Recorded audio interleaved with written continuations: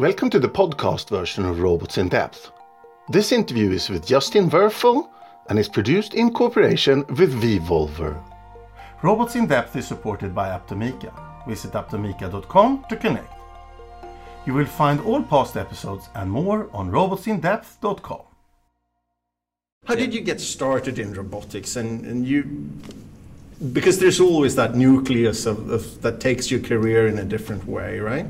Yeah, that's a funny way to describe it, actually, when you say it takes your career in a different way. Mm-hmm. I actually got into robotics very indirectly. Mm-hmm. As an undergraduate, I was in physics. Mm-hmm. And for a long time, I was really sure that physics was my field. It was the thing I wanted to do. That was the path I was going to pursue. Mm-hmm. There was a lot that was just very appealing about physics from the point of view of understanding the world and this beautiful idea of reductionism, that everything in the universe, all the variety we encounter, can be explained in terms of, 4 forces and 6 particles. Mm. And then at some point in my undergraduate physics training, I found that the experience that I had with encountering modern physics was different from what had originally drawn me to the subject. So it was sort of less about things that involved understanding the world in any sort of intuitive way, and more about sort of doing math and magical manipulations on a page that wound up having great predictive power, but not in any sort of way that felt satisfying to me. Around that time, I read actually a popular press book on complex systems research. This was in the late 90s, and I think it was starting to become sort of a field that was popularly discussed, beyond the people who had been working on it. This idea of complex systems and of emergence, actually as a counterpoint to the reductionism that had been drawing me to physics, seemed like it actually was much more interesting and in some ways more satisfying, if it could be answered. So rather than how does everything that we encounter, get boiled down to a few forces and particles, the opposite question is actually, in a sense, much richer. It's how do we go from just a handful of forces and particles to all of the incredible variety that we encounter? That seemed like, in some ways, a very rich, compelling intellectual problem. So when I applied to graduate schools, I actually wound up applying in 7 or 8 different fields because I wasn't sure, because there is no, or certainly wasn't at the time, there's no sort of department of complex systems I could apply to. So I applied to places that looked like they were working on interesting problems. So I applied to a couple of physics departments for things like condensed matter research. I applied to a few neuroscience departments. I applied to MIT actually in 3 different departments for different interesting things. And I wrote my application essays about a couple different things, and one of the themes I wrote about, for instance, for neuroscience programs, was the brain. It was consciousness.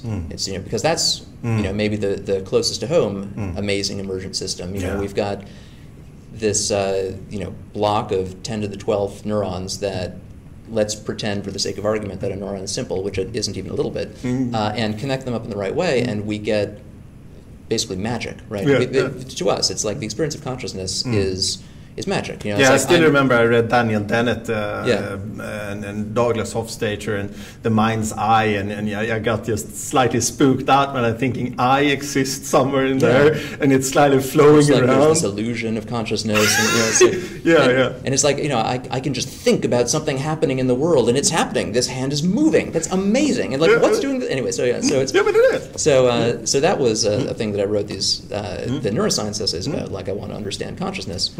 And how that emerges from the interactions of neurons. One of the other things that was a really compelling sort of driving research question for me was I had read about these termite colonies where you've got millions of termites each sort of going around doing its own thing, reacting to whatever it encounters.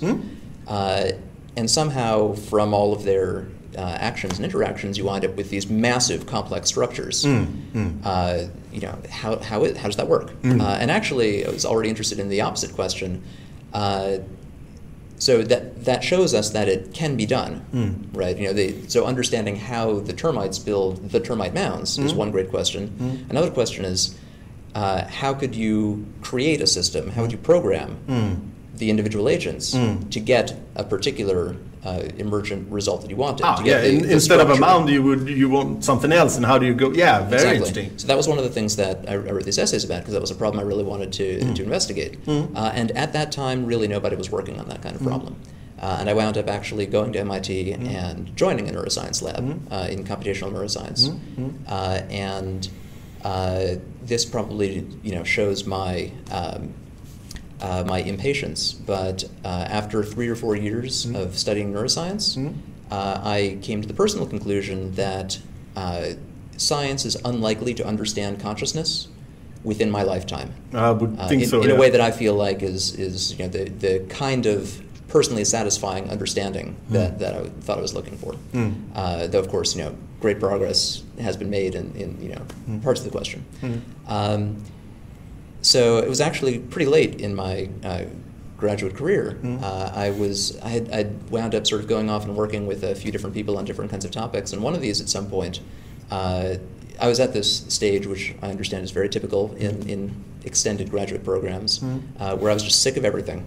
Just like, I absolutely wanted to just write up whatever I had and get out, and who cares what comes next. And I was talking with one of the PIs I was working with on some other problem, and I expressed this kind of general dissatisfaction, and he asked me, so what would you work on?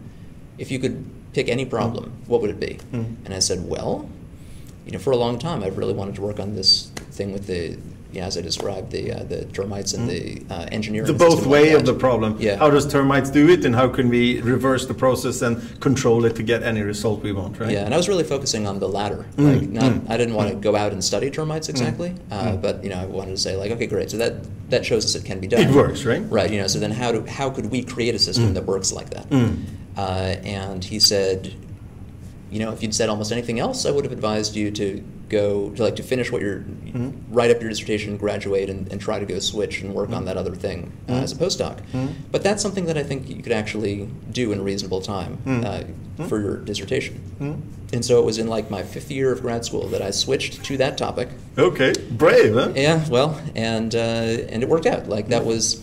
It turned out to be a problem that I was actually, able to make real progress on. It became my dissertation, and most of it was theory because I'm really interested in theory, and I wound up building a sort of proof of concept system as a hardware demonstration, literally out of things that were lying around the MIT building, because in robotics, as I found, is when I started submitting papers, they really want you to have a robot. It's called robotics, right? Right, yeah, and there is great theory in robotics, but especially if you don't have sort of the background so people know that you know what you're talking about, it's incredibly helpful to actually have a physical demonstration as a sort of demonstration to say, like, it's okay, I know what I'm talking about, you can take me seriously. Yeah. And it also keeps you grounded. It keeps us from becoming too far from the subject. I think we mentioned that in the beginning. I think the building, and you did it, but it's so cool that you have the opportunity at Harvard to just absolutely do that. Yeah. But that's exactly why it's so important in robotics to have that, because there is great work in theory, but there's also work in theoretical robotics that would not really be possible to translate to reality. And that robot keeps you grounded and sorts out the good from the bad and all that stuff. Yeah. So you built this prototype then, and what do you do then?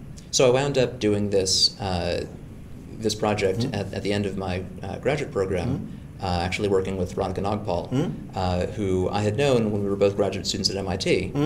And then this other professor, who was the one who convinced me that I should do what I actually wanted to do, suggested I go talk to her and see if she wanted to support this project, and it worked out brilliantly. So we wound up starting on this at that time. I graduated, I did a 1-year postdoc with her, and then I went off and I did a different postdoc on very different kinds of subjects. I was doing some work in evolutionary theory and cancer modeling, and then when the Wyss Institute was getting started up, I'd worked with Radhika, of course, and she was trying to recruit me. I'd done some work with Don Ingber, who was the head of the Institute, and he suggested I come, and so this was what I wound up doing. So I was describing before how my interest in this problem was to learn about these termites and say, this is fantastic.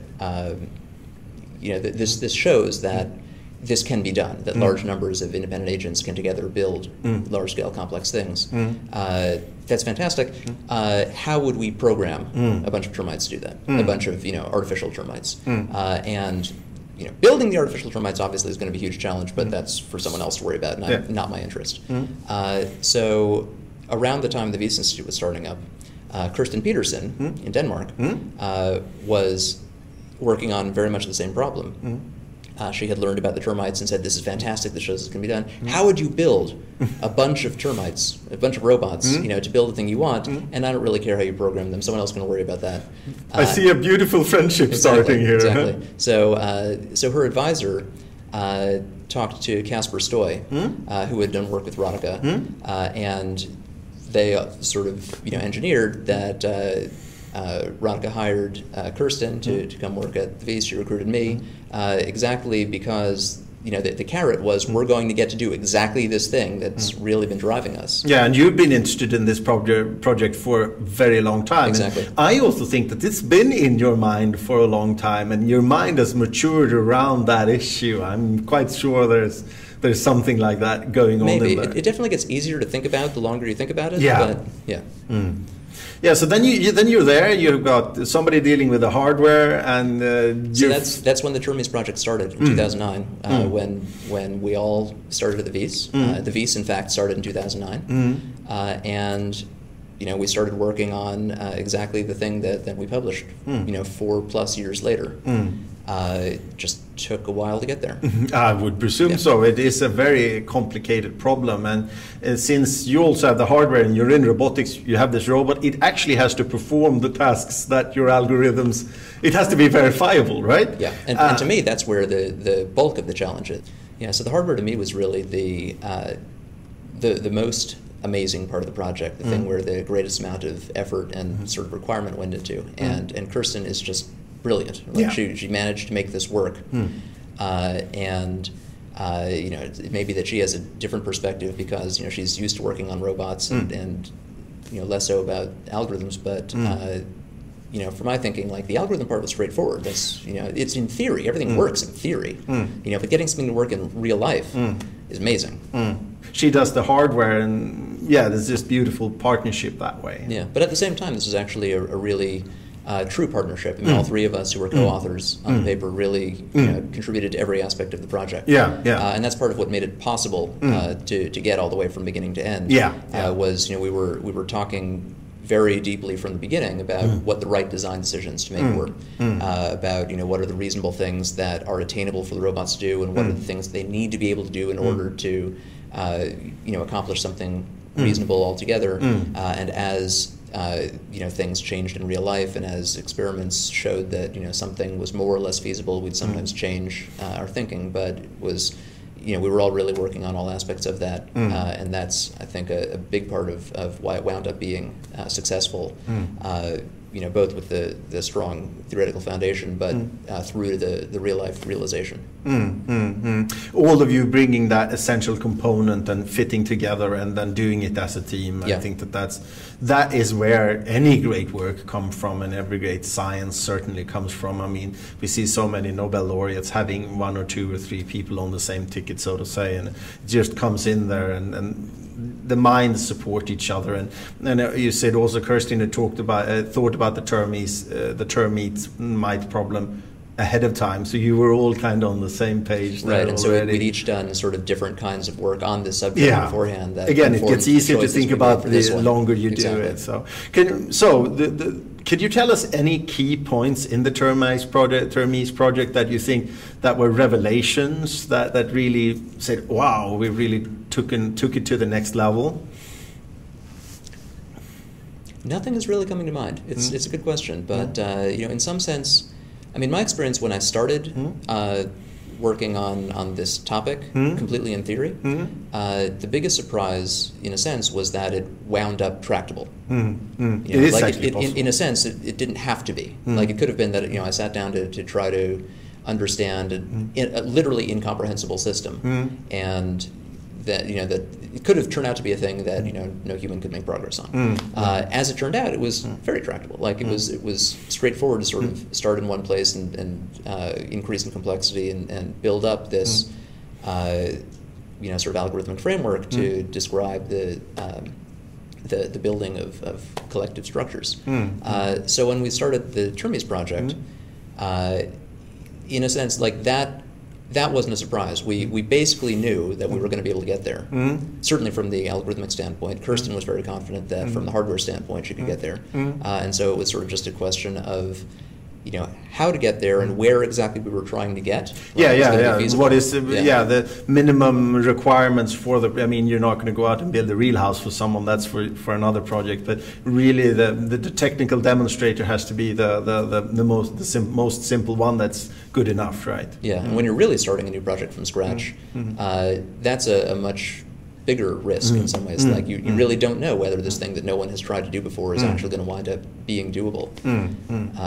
So where were the? I mean, we've seen now. I mean, the theoretical framework is proven that given enough blocks or building blocks, a group of these autonomous agents will complete the structure as predicted, right? Yeah, exactly. I mean, that's a fundamental thing we can all rely on, right? Right. Yeah. So the idea is that if you're the user, if you're the person who wants this group of robots to build you something, you can give them a blueprint of what you want them to build, but no instructions about how to go about building it. Just show them the final result that you want, and give them a supply of building material and walk away, and they'll do the rest themselves. And I mean, for the listener, for the viewer, we might say that this doesn't depend on the fact that nothing goes wrong or anything like that. So there's a lot that's going to be very unpredictable. Like you may not know how many robots you have. The number might change during the process. You might lose some. Maybe things are going too slowly. You bring in some more robots to join the team. You don't know what order they're going to wind up doing things in. They might encounter things unpredictably. You don't know what the exact timing of their actions is going to be. So this kind of thing kind of makes it inappropriate, if not intractable, to try to use a traditional planning approach when you've got, instead you're trying to take this swarm approach where you just sort of throw a lot of self-controlled agents at the problem and let them handle the details. So even if we have one robot working when the project ends and at least as many building blocks as required, the project will end, right? Correct. I mean, of course, those two things has to be fulfilled. We have to have at least one working robot and at least the minimum amount of components we need. Right, and you could push that further. I mean, there are ways in which things can fail that can really cause problems and could prevent completion. For instance, I mean, there are mistakes that, let's suppose, that are certainly possible, that can be made, that require a certain amount of work to detect and to correct. Okay?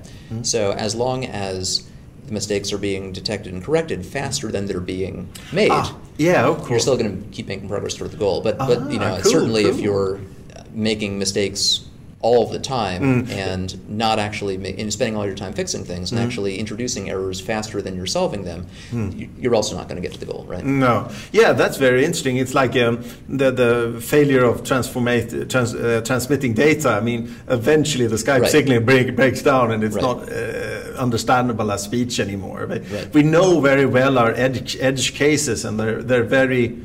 They're true edge cases, right? And they're also reasonable in the fact that if we don't provide enough building material, of course the building is not going to complete. Exactly.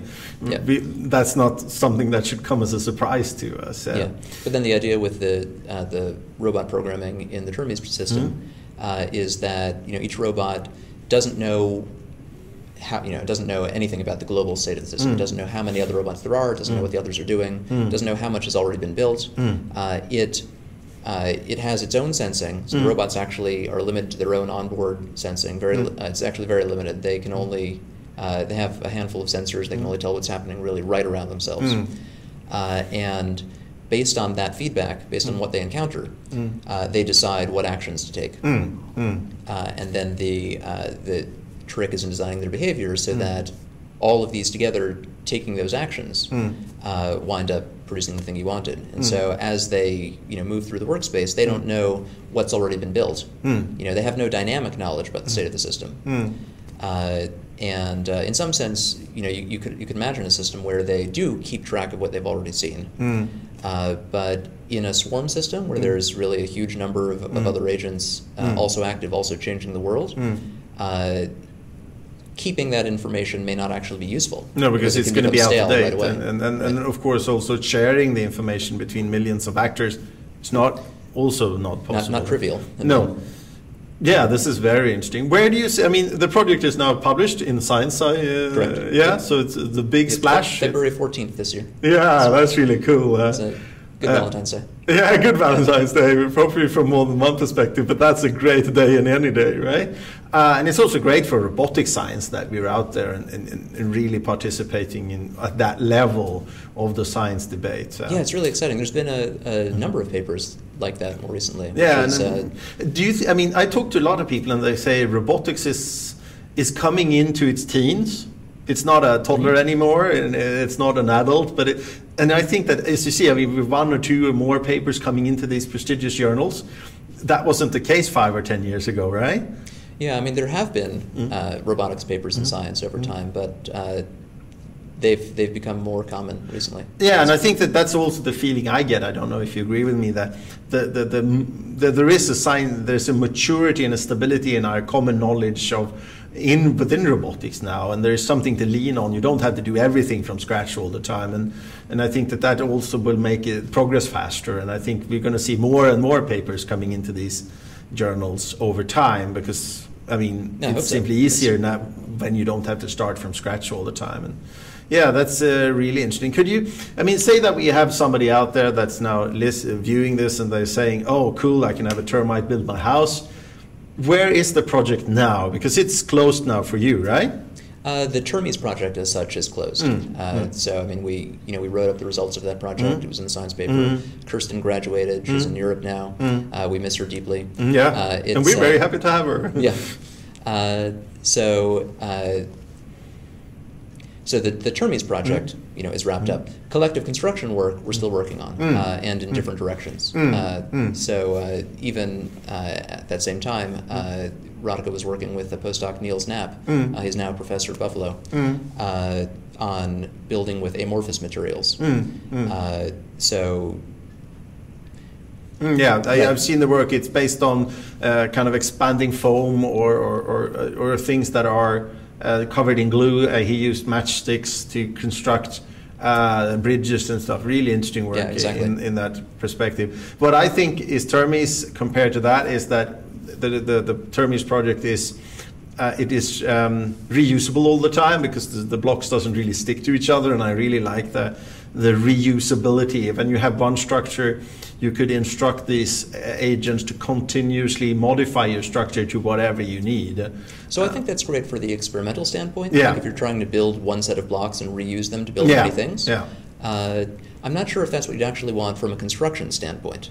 Because, I mean, typically, we build a building, we build it once, it's finished. Yeah. Right? We don't want to change it after that. And is that only because we can't change it after that, or would we actually want to if it were easy enough to take things off and put them back on? Yeah, I had some communication with conversations with architects about this, and this is like the termites for architects. Yeah, because they're remodeling all the time. Yeah, they've really been coming back to this problem time and time again of modular buildings. We hear Jules Verne talks about it in 130 years ago or something like that.